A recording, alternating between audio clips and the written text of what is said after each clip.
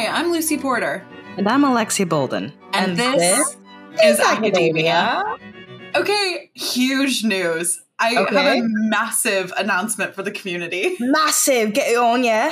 My brain is done. Oh my. It's done cooking. God. It's complete. Oh my God. She's...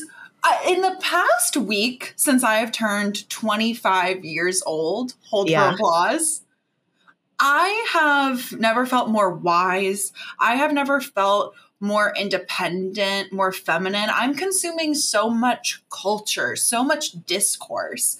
My brain is done. Well, I was going to say, I do see the robe in the background, as well as this huge staff. And that almost looks like an orb that you might future tell with. I don't know. You're just so wise. Yeah. I am a wizard now. Yes, the only people who can be wise. That's what they don't want you to know about turning 25, is once you turn 25, it's sort of a Harry Potter situation, but like less problematic and real. What'd you do for your birthday? How'd you celebrate? The cooking of your brain. It was really nice. I went to the beach and I just had like a solo day by the water. I'd never seen the Pacific Ocean before. And so I drove my little ass to Santa Monica and just walked around like the little park and sat on the beach, and I read and I watched a kid almost drown. And then I had a gorgeous dinner. It was really nice. Did you save him? No, but I did watch somebody else save him. Oh, you're so brave. Yeah, I mean, I had my AirPods in. I wasn't going to get in the water. That'd be crazy. Can you get electrocuted from that? I wouldn't ask you to do that. I don't want to jeopardize my hearing. That's fair. You sound like you were living my dream. That's my California. Every time I think of California, I think beach days. I think reading with a little cardigan tucked around you. And then you also have to remember that I drove 60 to 75 minutes to get there. And so we do have to put that filter on the gorgeous day that I had. Reality. Yeah, sorry about it. I'm not happy about it either. I'm glad you had such a good time. That's such an absolutely gorgeous day. Yeah, it was really nice. I think I've been so consumed being here with like putting in roots and maximizing my time here and really trying to like get back into performing. And I'm working on a short film, more on that later. But like I'm doing so much that like it was really nice to just take a day and lay on the beach by myself. Yeah. It was really nice. For an extrovert like myself, I was shocked that spending a day alone could be so healing. An extroverted introvert's day. A look into Lucy Porter's birthday. Yeah, there was a full camera crew there, so the documentary will be released soon. Speaking of camera crew, I wish there was some way we could put your short film on the podcast so everyone has to be forced to see it, because I'm so excited for this. Thank you. I will be talking about it ad nauseum on the pod, I'm sure. There's a short film I'm working on that I wrote. I'm in it. I'm EPing it. I'm all up in this bitch. It's called Bits. I'm really excited about it. So we're filming that next month. We're in the throes of pre-production. It's been a really nice way to like meet people again and like start working with a group of people here. I'm feeling really excited about it. So once we start filming and have like a release plan, you bet your bottom dollar that I'll tell the academics about it. Academics, academiacs, we're here. Now I go to you for all my film and set knowledge about what things are called and what position is doing what. I was recently an extra on a set, and I was like listening to all the terms they were saying. I don't know any of them. It is honestly so unnecessary. Like all the abbreviations and the terminology that's used on set. Yeah. It's so just like unneeded. I had to ask one of the PAs, I was like, what does this mean? What does that mean? Because the only thing I needed to hear was action. Like hold, rolling, action. And then I just and the only thing I needed to hear was action. That is so one woman show vibes. Oh, that's going to be what it's called. Yes, check back in a year. That's the line before your act break. It's like that's the blackout needle drop. Well, speaking of one woman shows, I think our absolutely speaking of one woman shows had a fantastic one that I was able to see and be a part of a little bit. There's an audience interaction piece where I could not leave. I had to leave. I did leave. You were involved. Yes. Huge. Our guest solo show was one of the most impactful theater pieces I've seen in a minute. And like, okay, spoiler alert, I consider myself close to the guest. Ooh. I do. Sorry about it. It has been so cool to see her develop, not only like with this piece, but as a performer and a person with the groundbreaking solo show that was The Locker Room. So without further ado, welcome to academia, comedian, friend extraordinaire, Rogue Schmidt. Yeah. Oh my God. What an intro. I'm honored. I'm honored to be here in an academic setting again after I told myself in 2019 I would never return to any academic setting ever. And so I would only do that for the two individuals, the two hosts at hand here, Lucy Porter and Alexi Bolden. I mean, thanks, doll. Honestly, I'm at a loss for words. And honestly, that was such kind things to say about my show. I almost teared up. And I said to myself, pull it together, Schmidt. Pull it together. You're at work. From the very inception of taking a walk through Lincoln Park, where Rogue and I did one of my favorite activities, crying in Lincoln Park, walking together, openly sobbing, talking about our goals and our wishes and our ideas of the future. When it hits her, I've been doing coach characters for so long. I'm so drawn to the themes of these characters. Why don't I bundle them all and put it into a solo show? And thus, The Locker Room was born. The Locker Room was born, and I want to give Lucy a lot more credit than she will take. Because I think, one, Lucy has worked with me and she knows how my brain works, which is picture like spaghetti getting thrown at the wall and a couple things sticking. I go, that's a good noodle. Keep that noodle. That's a good noodle. That noodle made a cool shape. And it made the shape of a locker combination. And so truly, Lucy, like, you helped concept that show. Concept? Yeah. Conceptualized? Ooh, Alexi. You helped me conceptualize. Yeah, I got books beside me. Oh my God. Damn. This is academia. Yeah. Because I'm learning. And it was truly, and Lucy helped out throughout the process. Lucy would be the person where I'd be like, hey, so I'm like a little stuck. Can you help me talk this through? And I think it speaks to the comedic genius that is Lucy Porter, where it's like, if I can't see something that is sitting right in front of me, Lucy goes, what about that thing right in front of you? And I go, how the hell did you think of it?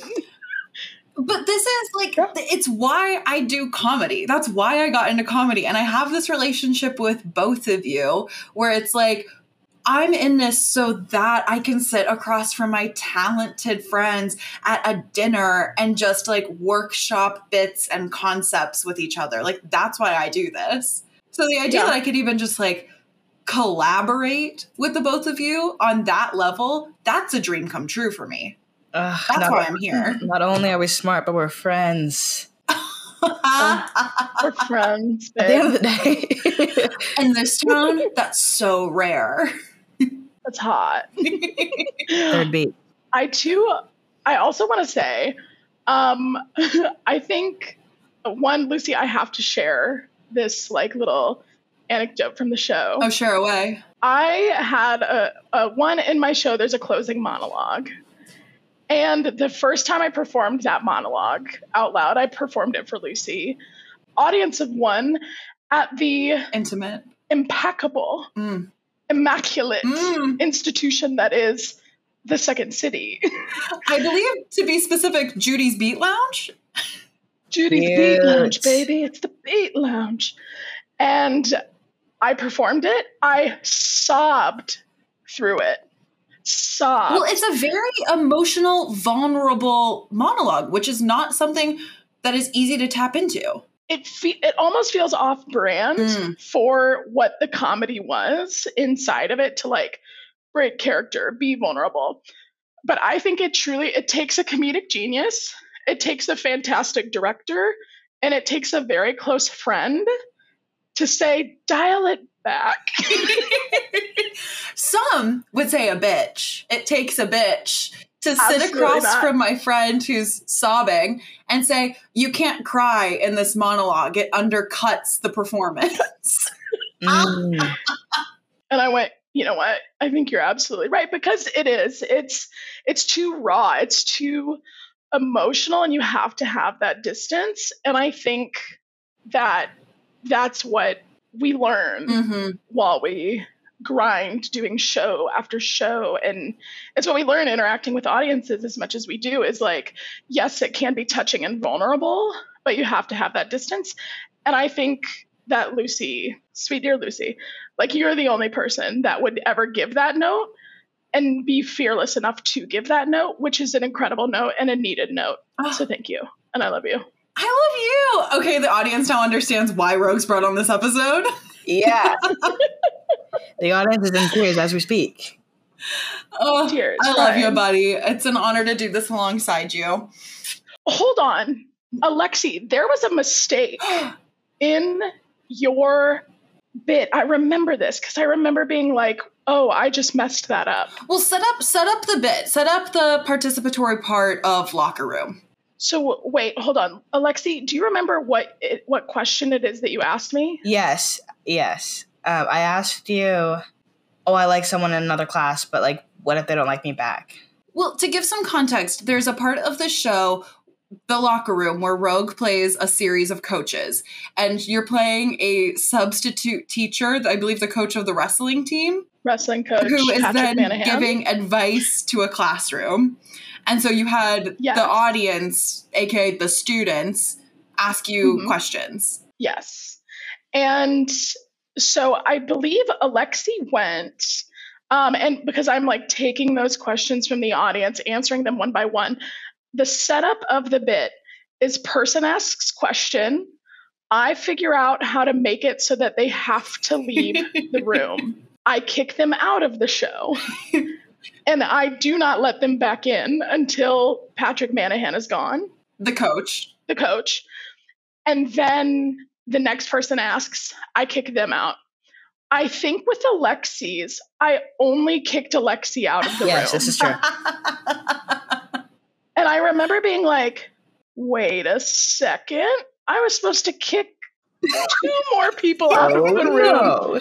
But I think what happened that night, and this is like some juicy tea, I was experiencing the craziest tech issues, and my tech person didn't show up to the show. And so I went out scrambling. Like, my mind, the whole show was jumbled. God. And so imagine. Alexis, there was one show where I was like, that's the batch. That's the bad one.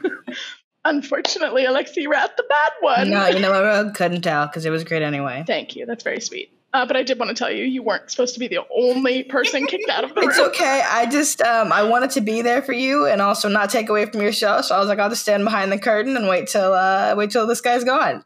And then I tried to come back in. And then she said, what are you doing? I said, you're right. How could I be so stupid? Let me go back behind the curtain and wait.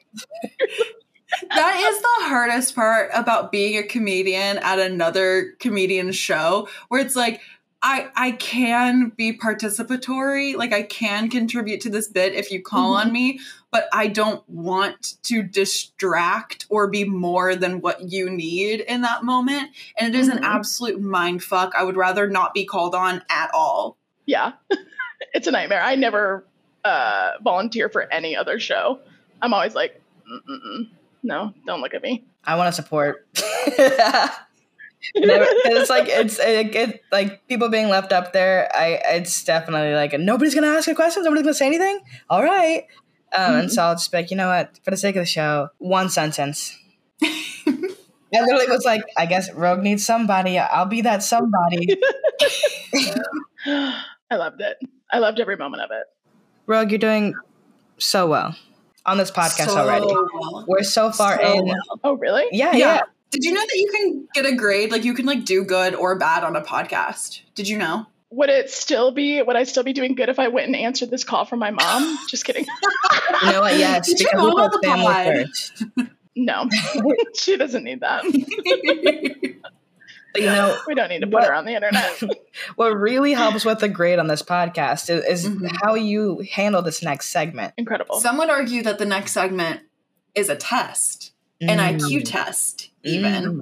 Oh, love. Now, okay. Rogue, we know that you know that IQ tests are rooted in eugenics. Yikes. EUGENICS. You were so brave for choosing to spell that.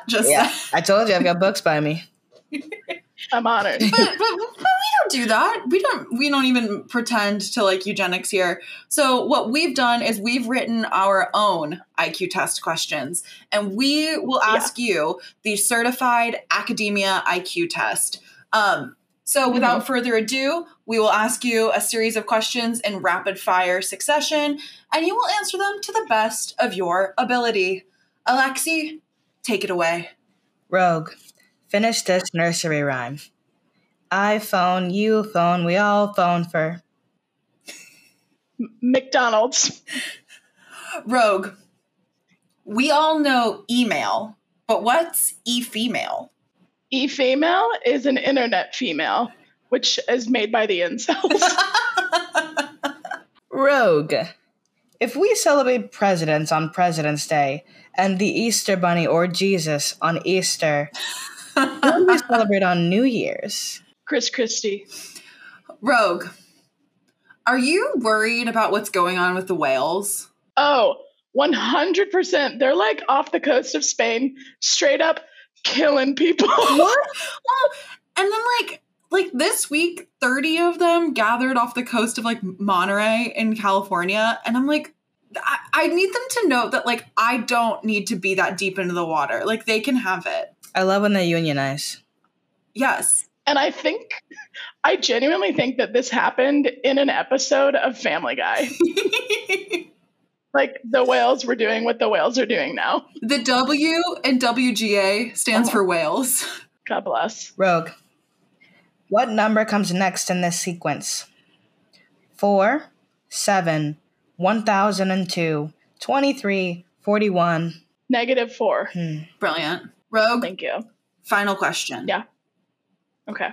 If girls go to college to get more knowledge and boys go to Jupiter to get more stupider, where do the they-thems go? They go to Uranus to get some ass, baby. I know that's right, brother. Hell yeah, brother. Gorgeous. Rogue, you're so smart. A+, Rogue, A+. Thank we knew you were pretty so and funny, much. but I didn't know you were smart. Yeah, I got a 15 on my ACT. So you got what? Oh, dude. You got what? Is this a 15? 1.5, baby. That's like a very below average score, but it's because I answered C to every question. You get a 15. A 15 is passing. You were sort of being a scientist. You were like, if I do this, what happens? Oh. Yeah, I really was. Like, I'm not doing a bit. I was. Because I retook it, and I got a 25. Oh, okay. That's 10 more. Good math, Alexi. And what's next in that sequence is a 35. Oh. And what's next in the sequence of the podcast is asking you, Rogue, what has academia ignored for too long? Every day, I'm amazed by Alexi's transitions. You're that so was good a at beautiful it. Transition. My brain never stops. Rogue. Yeah, Rogue. On this podcast, we seek to unearth topics that academia as a whole is ignoring. What have they ignored for too long? The academics have ignored for way, way, way too long, specifically my obsession with Adam McKay. Yeah, absolutely. Not just Adam McKay or his oeuvre. No. Your obsession with Adam McKay. and the movie Vice. That's what academics have ignored because it should be a case study. Okay. It really should. It really should. Pretty early in my friendship with Rogue, I was finishing up my master's and I was in this class where we had to do coverage on scripts of like movies and TV shows that were coming out. So these were scripts that weren't necessarily available to the public yet. And so I had gotten a copy of the Adam McKay film Don't Look Up before the movie was released. And I remember telling Rogue like how moved I was by this script, which side note, I know the movie wasn't great, but reading the script in isolation was impactful for what it's worth. Well, the book is always better than the movie. Yeah, exactly. Exactly. And so that was like the peak for me when you were like, oh yeah, no, I know about this and I'm anticipating this film and here's everything I know about Adam McKay. And I was like, oh, cool, this girl gets it. Mm-hmm. I get it. And that was a moment when I was like, this is a ride or die friend. Someone who I mention my love in passing, and my new friend immediately goes, how about I send you the new script to his movie? And I go, that was an industry moment for us.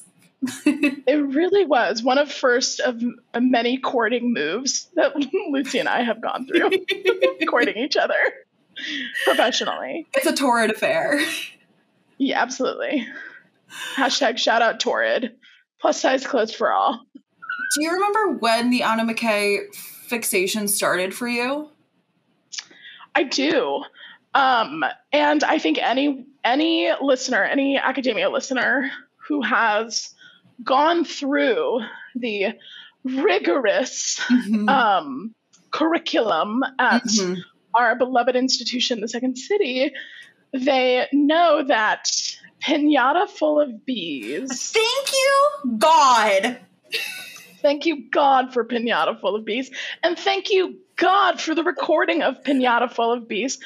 But you have to know that if you watch Pinata Full of Bees, your ass is going to get, when you first click on it, it's going to be the Toronto version. You don't want the Toronto version. Click again, reader. Click again. Find the Adam McKay version. For those who don't know, and I know that's limited because most of our listenership does have access to the Second City archives. And if not, hit us up. Yeah, for real. Second City had a review called Pinata Full of Bees featuring Adam McKay, Rachel Dratch, many others. That is like... Scott Adsit. Yeah, Scott Adsit. What's that guy with the hair? It's the one guy who played the one nasty dude on Parks and Rec. The guy who plays Jeremy Jam on Parks and Rec. He's in it. He's in it. It's a who's who of Chicago alt comedy. And I think is the awakening for a lot of 20-year-olds who are like, I think I like this comedy thing that's happening here.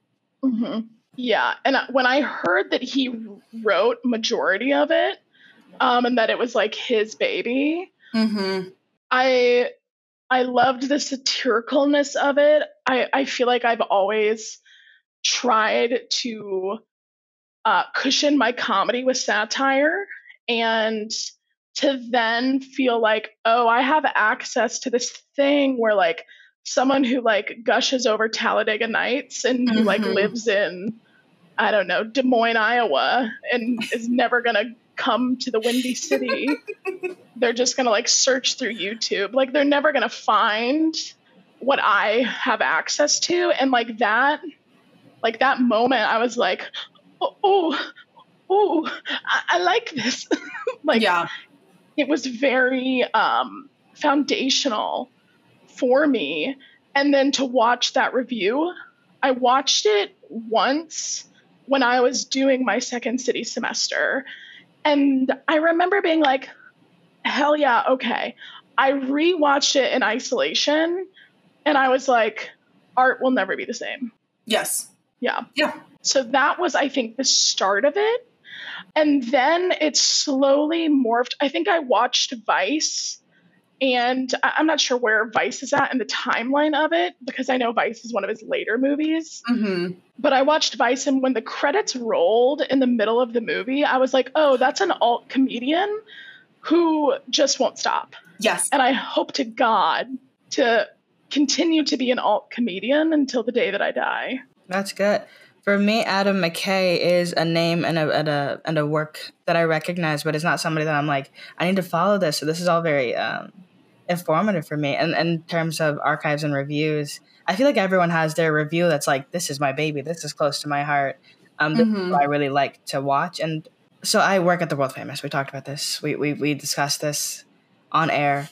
It's common knowledge. Yeah, everyone knows this. So in my spare time, I will go into the archives and just type in random words and watch like if I type in like chair, it'll just pull everything that references chair in the title.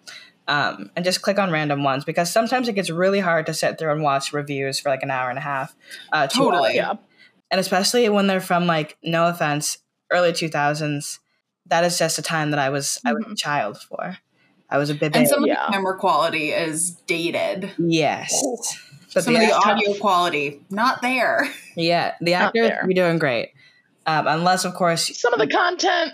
No, they took out the content over the pandemic. And it was funny because David Razowsky came to Second City this past week, and he was talking about the archives, and he was trying to find a bunch of scenes, and he's like, oh, that one got taken out too? It's like, yeah, man. Like, yeah, they did a full sweep, my guy. You'd be surprised the stuff they say in these reviews. And like, we're okay with. But yeah. So wait, what is I want to know for both of you, what is the review that you could like watch over and over again? For me, I have three. So the first show I want to say like the last main stage, because I saw that I think like 6 or 7 times, just because I was like, I love live shows, and the energy of being in a live show is so different than like watching it on through your laptop screen years later. This you're referring to Second City Main Stage, Do the Right Thing, No Worries If Not. Yes. And then this new show, which I love watching the cast be themselves on stage. I think that for any show that I go to, even if it's like a scripted play, I love watching each person's interpretation of that character. Mm-hmm. There is a sketch in A Red Line Runs Through It where these 2 Black women are just like talking back and forth, like talking out of their windows back and forth.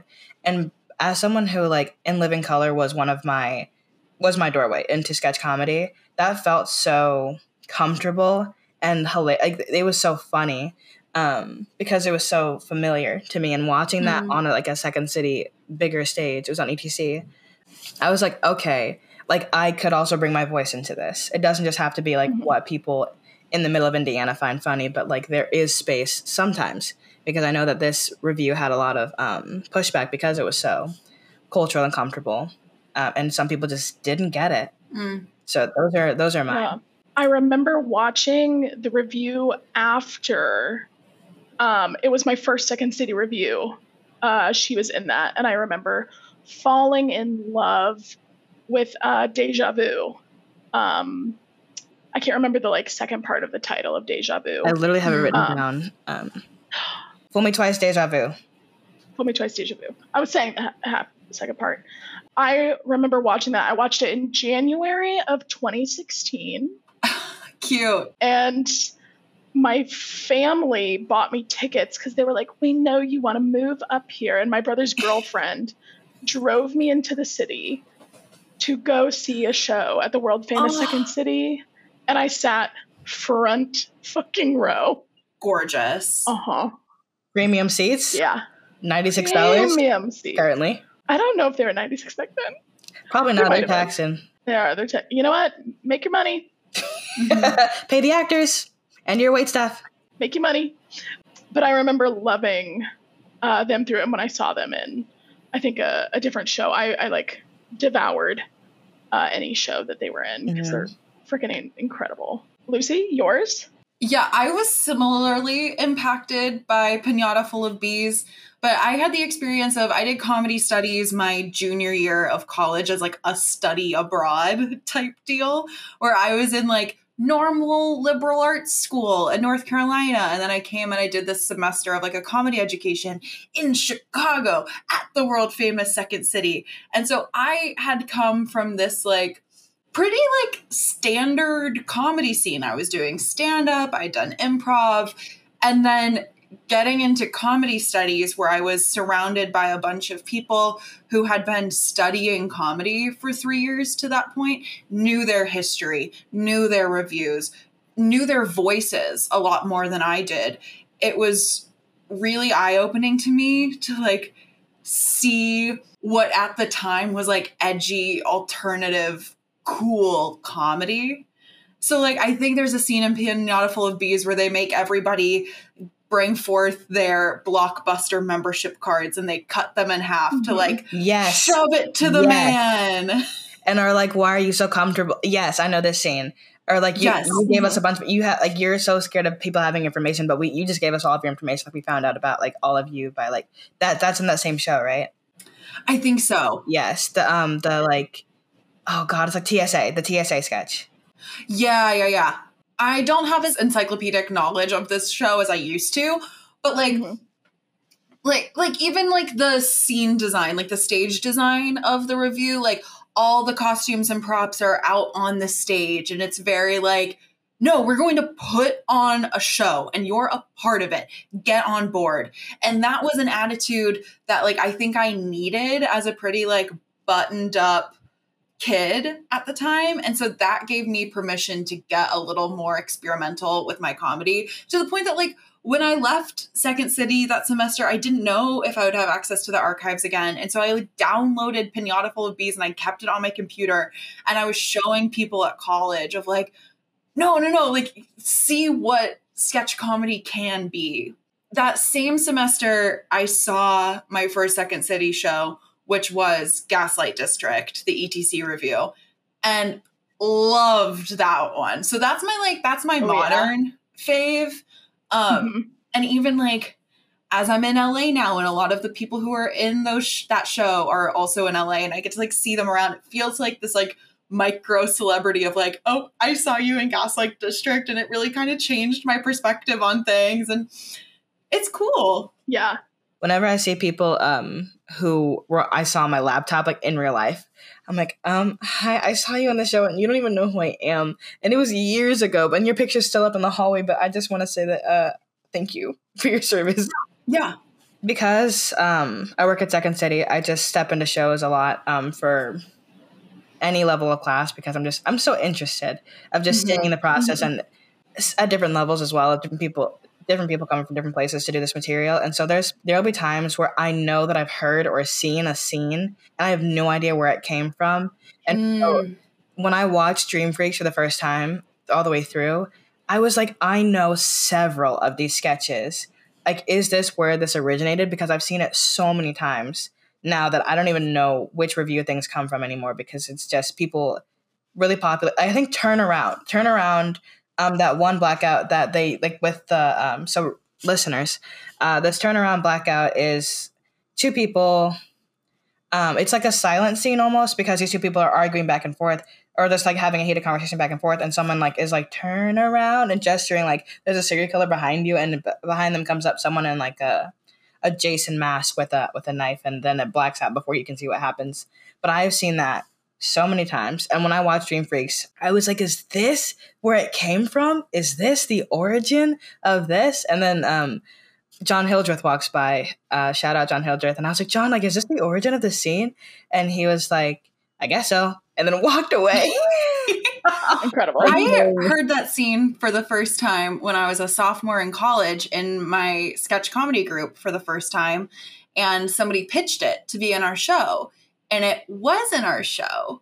And then I came to Second City for my semester, and I saw it in Dream Freaks, and I texted our group chat, and I was like, you guys, what a crazy example of parallel thought. Who would have thought? That's insane that we had the same idea as these people. And then the head writer wrote back and said, oh no, I saw that show and I liked it so much that I thought we could do it. That's a cardinal sin. And that was the day that everything changed for me. And I think I became in charge of that sketch group from that moment on. Incredible. I mean, plagiarism. Woof. Yeah. We saw what it did to Dane Cook. I've seen 2 sketch shows recently that each have a bit about the like old nursery rhyme, like, who stole the cookies from the cookie jar? And I like was like, what? I like went like, oh my God, I've seen this a week ago. That can't be back in the ether right now. That's not like 2 different institutions, one Second City, one Annoyance. And I was like, well, now, hey. It's like how every show in Chicago right now has the word rat in the title. I do want to loop back to Adam McKay real quick, because I think you brought up something that is arguably one of the most interesting parts about Adam McKay's career is the pivot to prestige. Ooh. You have Talladega Nights. You have Step Brothers. You have like all of those heavy hitter comedies. And then you have this like modern turn, or dare I say, modern return to satire with The Big Short, Vice, Don't Look Up. That I just think is really fascinating. Hell, even like EPing Succession, it's a turn to prestige. It really is. And watching The Big Short and the way that he uses celebs and like interesting moments to like break down and keep an audience entertained while they explain these really big conceptual issues. Yeah. Or like very cerebral things, where that is something that's so intriguing to me, which is, I think, the difference between a comedian's mind and a normal person's mind. Which a normal person would be like, that does not interest me. That is so benign and boring and banal. I refuse to listen to it. And it just sort of goes in one ear and out the other, which so many people do that in so many aspects of life, where a comedian is truly the person who's like, wait, what did you just say? Yeah. What was that thing? Can you explain it? How does this fit into the context? How does this, I think I truly think comedians are people who are like questioners. Like they're always like, tell me more. Like I want to understand so that way I can make fun of it. And I think that's incredible. And I think Adam McKay is truly like the genius of like, hey, here's this really interesting thing that directly affects your life. And you are completely ignoring it because it's not happy-go-lucky, fun, hot, sexy. And so then he's like, it can okay, be. It can be. And how about this? I'll make you listen to it by getting Margot Robbie, Selena Gomez, Ariana Grande into the picture to explain it to you, because they get your attention. Yeah. I'm so drawn, like in my own work, and then I think I like in turn then consume a lot of art that has this philosophy that just like lives at the intersection of slapstick and satire. Like using lowbrow, accessible comedy to communicate like these cerebral messages is magic. And I think it's what Adam McKay does the best. Yeah. It truly blows my mind. Like anytime I watch Big Short, anytime I watch Vice, I've only watched Don't Look Up twice, and I think it's been like a couple years between. I feel like those are his like really big heavy hitters of satirical pieces. When I read Don't Look Up, it was one of those things that I was able to look at it through the lens of like, oh, this was a piece that was written before the pandemic. Like in a pre-pandemic world, I think that script has a much bigger impact. And so like in my head, isolated from like public commentary on that movie, I think I was able to give it that same grace. And that's why it felt meaningful to me. But then when it was released, when the movie came out on Netflix, and it was subjected to like discourse of people who had been through a 2-year pandemic at that point, of like, we're so over this. This feels preachy, because we had just lived through like an analogous experience. It was, I think, a hard circumstance for that movie to be released into. Yeah. And I think even now I can like feel in live shows when people mention the word COVID, when people mention the word pandemic, you can feel the energy of the room shift. You can feel people's assholes tightening, being like, oh, that thing, stop. Like they're immediately like full. There's no comedy that can be done about this right now because it's too raw. And I think, to circle back all the way to the locker room and that ending monologue where I had a director say like, hey, peel back, take it a moment. It's too raw. COVID is still too raw for live comedy in Chicago. Well, because I was going to say there's one show that is handling COVID well, in my opinion. And it is a like pre-written show. It's the other two on Max.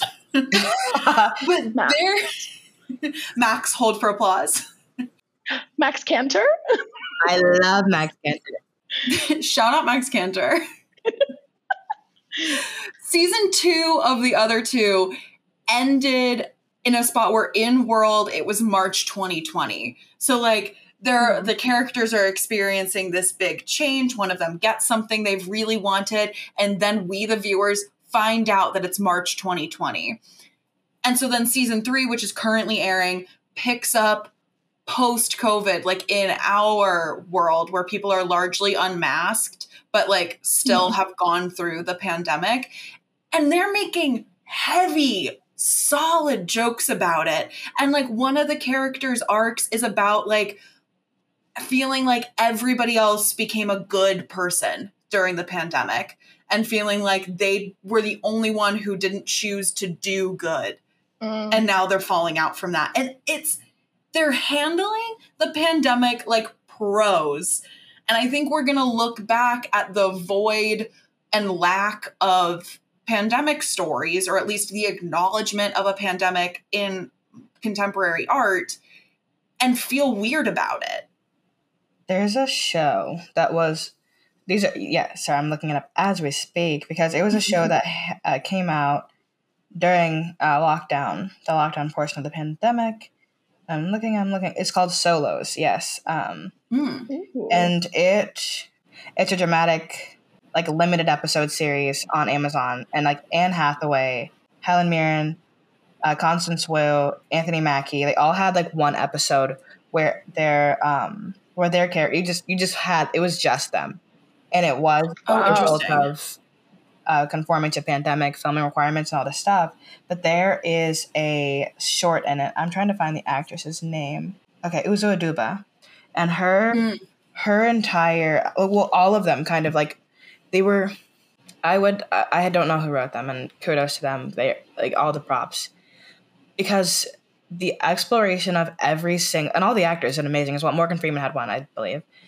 The actors ate down. I would just say that they all were amazing in it, because it was each episode was exploring a different way that somebody was like grappling with either with their humanity. Like Helen Mirren's episode. Okay, so there was like this thing where like people could sign up to like go like captain a ship to Mars so that they could see how long it took like a human ship to get to Mars or something like that. But you had to agree that you could never come back to Earth. And Helen Mirren's character, who had so many regrets in life, was like, I'm not going to regret this one thing. And then as like on the journey, the spaceship is asking her questions. What's your name? How old are you? What's your big, like what are things that you think like often? All these things. And she starts telling the story of her biggest regret. And she comes to terms with, oh my gosh, like I could still save this. My life is not over. I'd like to turn around now. And he says, they can't turn around. You have to sign that you cannot turn around. But because she was going to die before they even got back to Earth, because they had spent so many years going to, like she wouldn't have known either way because she's going to die on that ship. Like that is everyone's going to die on that ship. But so Uzo Aduba, but her episode was like all about isolation. And it was like what happens when you just spend so much time by yourself. She created this like utopia for herself. Her house was like perfect temperature. She always had food. She could see outside, but she never wanted to go outside. And again, it was another one of those relationships where she is talking to like an Alexa or like an automated AI. Yes. Like the voice was like, all right, like it was like, okay, everyone else is handling this pandemic. It was giving updates on like how many people were released, how many like from their orbs, and they were like, just like Big Brother Germany. Hey.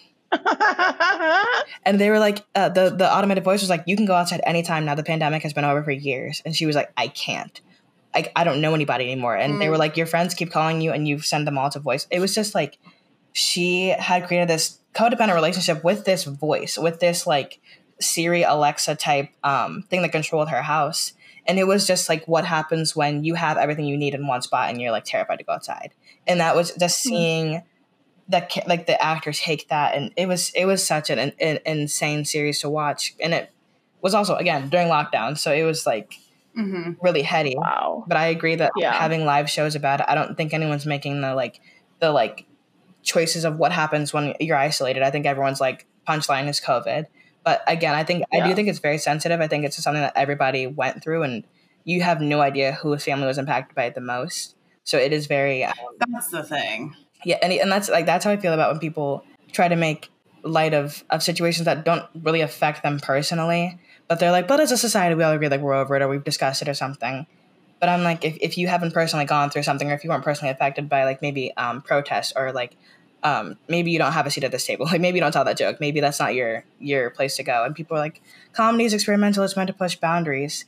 And at the same time, I think that it also like art is meant to break rules and everything, and also you have to be aware of the world that you're in, and if we're changing as a world, and if we're changing as if language is fluid. To wrap that point up, essentially, like if we as a culture, as an American culture, are agreeing that things can change, then maybe art, like comedy, can as well. Maybe comedy isn't always meant to be the space that like pushes things. Maybe we don't go to comedians every time. Maybe we don't like give Dave Chappelle a 15-minute monologue on SNL when everyone else gets 3 to 5 minutes. Because he has something to say and because he was great once. It just, when like the lockdown was happening, people were like, comedians, say something. Maybe sometimes it was like, we changed too. No, don't turn to them now. Well, that was insane to me, how like, it was just insane. The fixation on. There's a reason Vice wasn't released during the Bush administration. We have to have perspective on it. Mm-hmm. Yes. And just to like friggin' hop in with the like, Vice came out at the perfect time. Yes. I think, and I can't decide like what's worse, which is like having someone like Cheney or having someone like Trump, where it's like it's two ends of this different spectrum, and I think people don't realize that people move in silence, and to me that's scarier.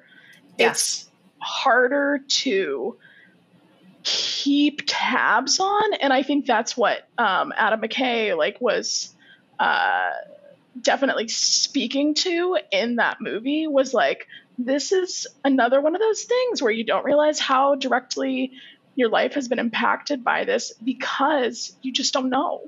And it's like, how can you criticize what you don't know or even understand?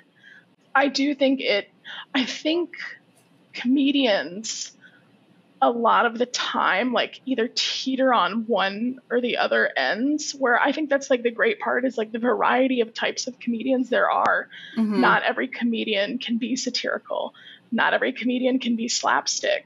And I think that's fantastic. And I think that Adam McKay does the satire so incredibly well. Yeah. And that's what I love about it. But you're so right. Like say like some people just need to like. And I'm also talking about like cis hetero people who are not of color.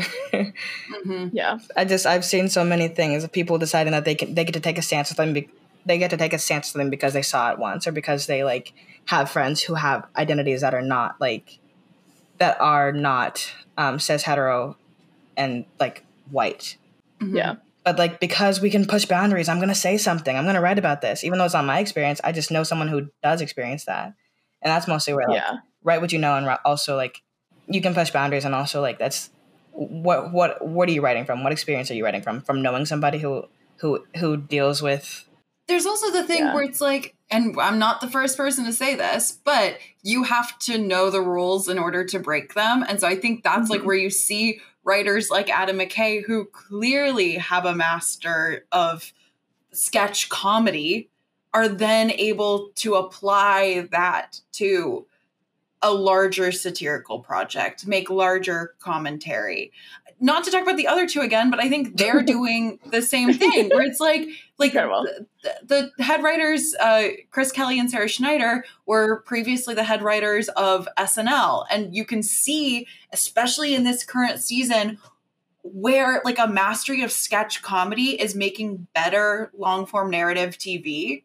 It's just, I'm impressed by it. But like, a lot of those people that we're talking about who think that they then have the platform to go out and like push those boundaries and be edgy don't have the mastery first. Yeah. I've read enough student short films in my time to know that you have to start from a place of like expertise to then subvert it. Yeah.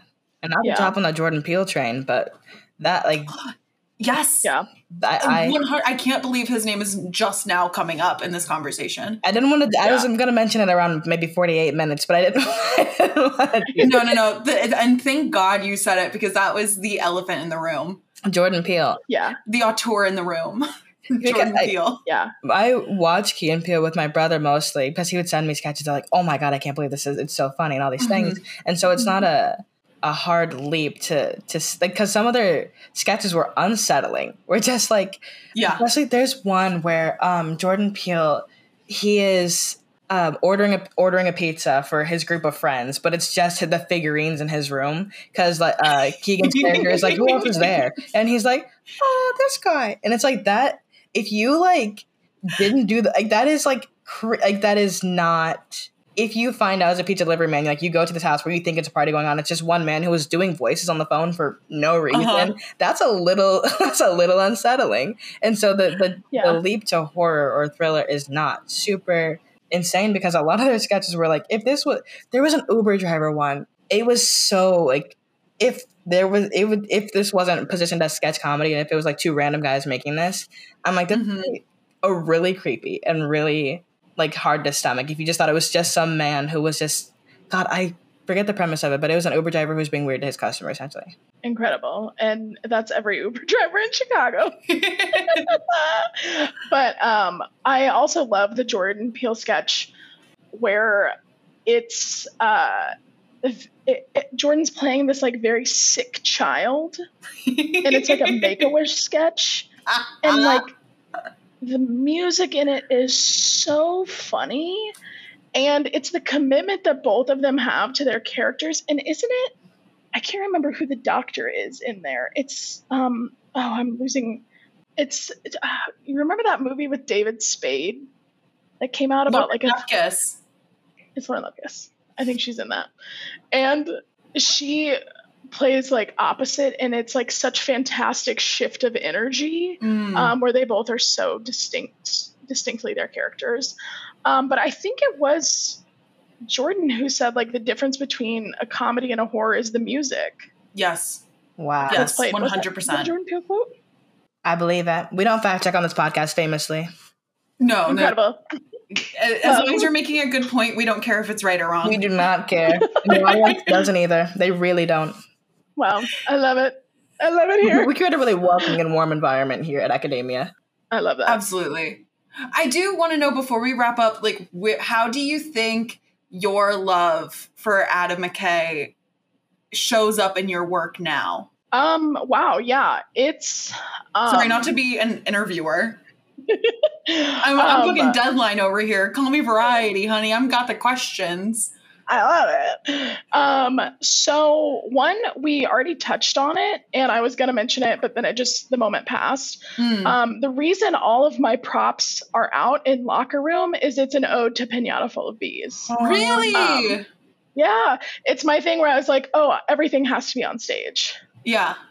Besides my one prop. Yeah. Oh, sure. I mean, besides my one prop where it's like the famous switch out of the confetti filled. We're really teasing Locker Room. I guess you're going to have to remount it. I'm just going to put it on a website. Be like, watch it if you want. And so it's that. I feel like, well, one, right now, it's a question that I'm currently grappling with, which is, I feel like, and it's one of my favorite Adam McKay stories, which is him advertising his own suicide in Chicago. And it was a part of a sketch show called Virtual Reality. And this was in like 93 or 98. Oh my God. It was back in the 90s when I think is like where Chicago comedy was so alt and so thriving, because I have a lot of friends in their like late 40s, early 50s who tell me about the like what Chicago was like in the 90s and the comedy that was happening. And even from listening from interviews of Adam McKay, Amy Poehler, like folks who were in that generation, I don't know why those two are just the only ones sticking out to me right now. The way they talk about it, it seemed so magical. Yeah. And I think that advertising your own suicide is so funny. And like on the flyer, it says, no joke. Like he's already anticipating what people are going to say. And it's not a bit. It's not a bit. And they like just were doing anything. Like they asked like a giant building here in Chicago. It's my dream to find out what building that is and like take a picture like this in front of it. Just like I want to see what building it was. And they were like, hey, can we go up on top of your roof and throw a CPR dummy off for a sketch show? And the Chicago, like whatever building manager was like, yeah, why not? Go for it. That was the most normal thing that happened to that person that day. Yes. And what's wild is one, like the sketch show was called Virtual Reality. I don't even think virtual reality, like VR, the way that we know it, was even in talks at that time. Yeah, I don't think so. It's like, I would highly doubt. Was the internet even in? Because they thought that 2000 was going to be like too many zeros for the computer, right? Yeah. So I think that they were not even near VR. They would shit their pants. They would if they time traveled to now and went to Redline VR. People from the 90s, right? Literally born in the 90s. Literally born in 95. If my parents knew what technology was like today, they'd lose their minds. Cry. My parents who were adults in the 90s, if they saw an iPhone, their heads would explode. They would die on the spot.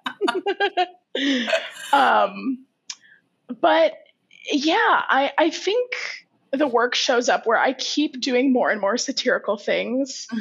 I like one of my locker room coaches was very satirical. It was a coach, but it was about gun violence. It was a sketch about that, which is just something that I haven't seen many other people tackle right now. People aren't really, I feel like we are in the Chicago comedy era of post Tim Robinson. And God, yes. Here's what I want to say. I fucking love it. I love it. But also no one's really diving into saying something with sketch. It's so rare to find satirical comedy accessible in a way where I think it used to be accessible, because everyone was like wanting to take down the man and like wanting to comment on their experience with society. I think people just aren't diving in. They'd rather do more absurd. Absurdism is thriving in Chicago right now. God, yeah. And so I think I keep trying to ask myself, what am I trying to say in this sketch? And how can I make that sharper and make it smart and keep and have the audience keeping up with me? And so I try to do that in my solo work. And I do like Adam McKay's my fucking background on my phone. So like my guy's there all the time. Yes, I agree. I also have 2 years experience with Chicago comedy in person. And I wonder just like the trend of life of creating art and artists, and because I agree that the 90s seemed like a dream time. Like whenever I watch like Martin and Wayans Brothers and Living Color and Living Single, I'm like, this is insane. You guys just like I'm watching the later seasons of Martin right now, and he just has cameos of like Kelly Caulfield and like people who were on Sister Sister, the guy who played Lisa's love interest in the later seasons. But anyway, I'm like, I just love that. And in terms of absurdism currently, I wonder if it's just because of like the state of the world currently. Like we're all coming to terms with like, oh, we might die soon, like really soon. I don't kind of want to focus on that. I don't want to focus on how dreary it is outside. We just went through a pandemic, like everyone. Like it's declared over, but it's still going on. I really like see people just trying to be like, let's forget all that. Like, let's just live in this fantasy world, because like the real world is disgusting and scary, and who knows how long it's going to last type of thing. The whales, all of these things. The whales are unionizing. And so it's like, we're going to see a pivot in Chicago comedy away from rats and towards whales. I predict that now. Well, it's just like, it's so like, that's a great prediction. To do that work, to be satirical about things that we're currently experiencing, you have to go there. You have to think about it. And like putting yourself in that mental space is such an undertaking to think about. Oh my God, like, like things are on fire. Things are falling into the ocean. Like New York was yellow for like 3-4 days. I think it might still have remnants of the poisonous air in the sky, but it's like, now I've got to think about it, and now I've got to think about how I feel about it, and now I got to think about how to write it down, and I got to go through a couple of drafts of how I feel about this and writing it down, and that's what I like to do with my work. I'm like, oh, I think about this anyway. I may as well write something fucked up about it, and fucked up is not in a way that hurts anybody, but yeah. Because I thought that character that you did with the I thought it was very smart and very the Kevlar vest. Yes. Oh, which God bless George Elrod, my actual director, who was like, I made a Kevlar vest, made one out of like duct tape and like cardboard. And George took one look at it and was like, absolutely not, you're not wearing that. And I was like, but I worked really hard on it. And they were like, yeah, but it looks awful. This is why you need third parties to look at your work. This is why we need directors. And we need directors who tell you when to cut things. Because I think one thing that I love about my comedy is I'm not precious. Lucy, you know this, where I'm just like, oh, okay, it doesn't serve the piece. Great, it's gone. Done. And I'm always down to cut something where I can watch a sketch show and be like, oh, no one had a director here telling them what the strong pieces were, what pieces need honed, and how to keep the audience on their toes. Even if it's something that you find really funny, if an audience can't find it accessible first, they can't find it funny. Yes. And so I think that's something that I'm always trying to keep. And also context. We got to talk about context, people. I see so many sketches where it's like, I don't understand the context of this, and I don't think you understand the context, and you need to have a director. This is my call out to all Chicago comedians right now. Get a director. Get a director that you love and trust, and who you think is funny and delightful and glamorous. I feel like I had George, and I also had Lucy be my directors for many pieces. And directors elevate your work. Get a director. Rogue elevated Circle of Frenzy, Unauthorized American Girl Doll musical, which you can now view on YouTube. Yeah, emphasis on unauthorized. We're working with Mattel. I've got a lot on our hands right now, but you're next. Yeah. I'm so sorry, y'all. I feel like my episode's less about Adam McKay and more about Chicago comedy. And one would argue it's one and the same. You can't have one without the other. That's so true. The Adam McKay effect. Adam McKay is in the blood of Chicago comedy. Rogue Schmidt is in the blood of Chicago comedy. Alexi Bolden's in the blood of Chicago comedy. I was for like a minute, and now I'm exploring what the blood of LA comedy looks like. And you know what? It's different, and we're figuring it out. But it's all good and it's all valuable. Our final segment is the valedictorian speech. We've done so much important work today, demonstrating our knowledge and our academic prowess. And now we're going to showcase that with a valedictorian speech. Rogue, I know you had that 15 and then a subsequent 25. Were you ever a valedictorian of any student body? Now, here's what's crazy. I could have been valedictorian of my college because I got such good grades in comedy class. Oh my God. In one class, I think I got like 120% in the class because I did a ton of extra credit. And they literally had a conversation with me where they were like, you might be one of the first comedy valedictorians. And we want you to be prepared for that. And I think I got a B in one class and it just tanked me in my last semester. Oh my God. That's brutal. Yeah. But I graduated summa cum laude. There you go. That's what matters. Well, we're going to give you the chance to redeem yourself now because here you are one of the valedictorians. Mm-hmm. Wow. Alexi and I will each give a speech first and then it will be your time. Alexi, do you have anything? Sure. Yes, of course. Take it away, baby girl. Take it in, guys. You feel that? That's the feeling of freedom. Because through getting this degree, I realized that you can do anything you want. I just found out that you can actually live and train to be a mermaid. You can get a little tail. You can go around the world with other people. I watched this documentary. Yeah, who want to be mermaids. You can decide that one day you want to be a surfer and completely immerse yourself into the surfing community of the world, of America, of your state. Because you can also surf on lakes and rivers. You won't have fun. You know what? Maybe you will. Who am I to say? This is basically saying that any community that you find joy in, go delve into it.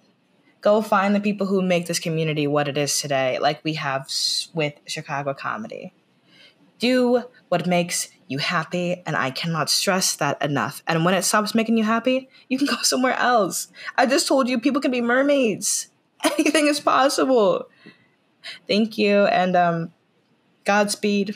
Ultimately. Gorgeous. Amen. Gorgeous work. All right, I'm ready. Hey, class of 2023. It's me, your valedictorian. I stand before you, honored, humbled. I started as a freshman in this institution, looking out at the vast communities that I would one day hope to be a part of. And I stand here before you today, and I say, I did it. And you probably did it too. You have seen such a robust demonstration of the deep, creative friendship one can have. And yeah, you can find people that won't judge you for crying when you read a feature-length script written by Adam McKay in the middle of a cafe at 10 a.m. You too can find your people who will workshop bits in a Indian restaurant in Lincoln Park. Anything can happen because it happened for me. I love you. Kisses. Wow, that was beautiful. Do other speeches? It was in Irving Park, and I immediately regretted saying Lincoln Park. Okay, I've been in LA for 2 months, and I forgot all the Chicago neighborhoods. It was bound to happen. Oh my God, there's 72 of them, so... I think there is 70. It's in the 70s. That's really chic. Rogue, quit dragging me and give your speech. Wow. Standard comedians, alt comedians, prop comedians, and just regular improvisers. This is my speech to you. Keep going. Yes. Keep going. And honestly, fucking pop off, kiddos. Because the world needs what Chicago comedy is a brewing right now. And Chicago comedians, you need what you're a brewing right now. And I think that we're going to look back at this time of like 2023 all the way back to the pandemic. Mm-hmm. The buttholes are clenching. Everyone's afraid because I mentioned the word. I just loosened mine. Oh, hell yeah.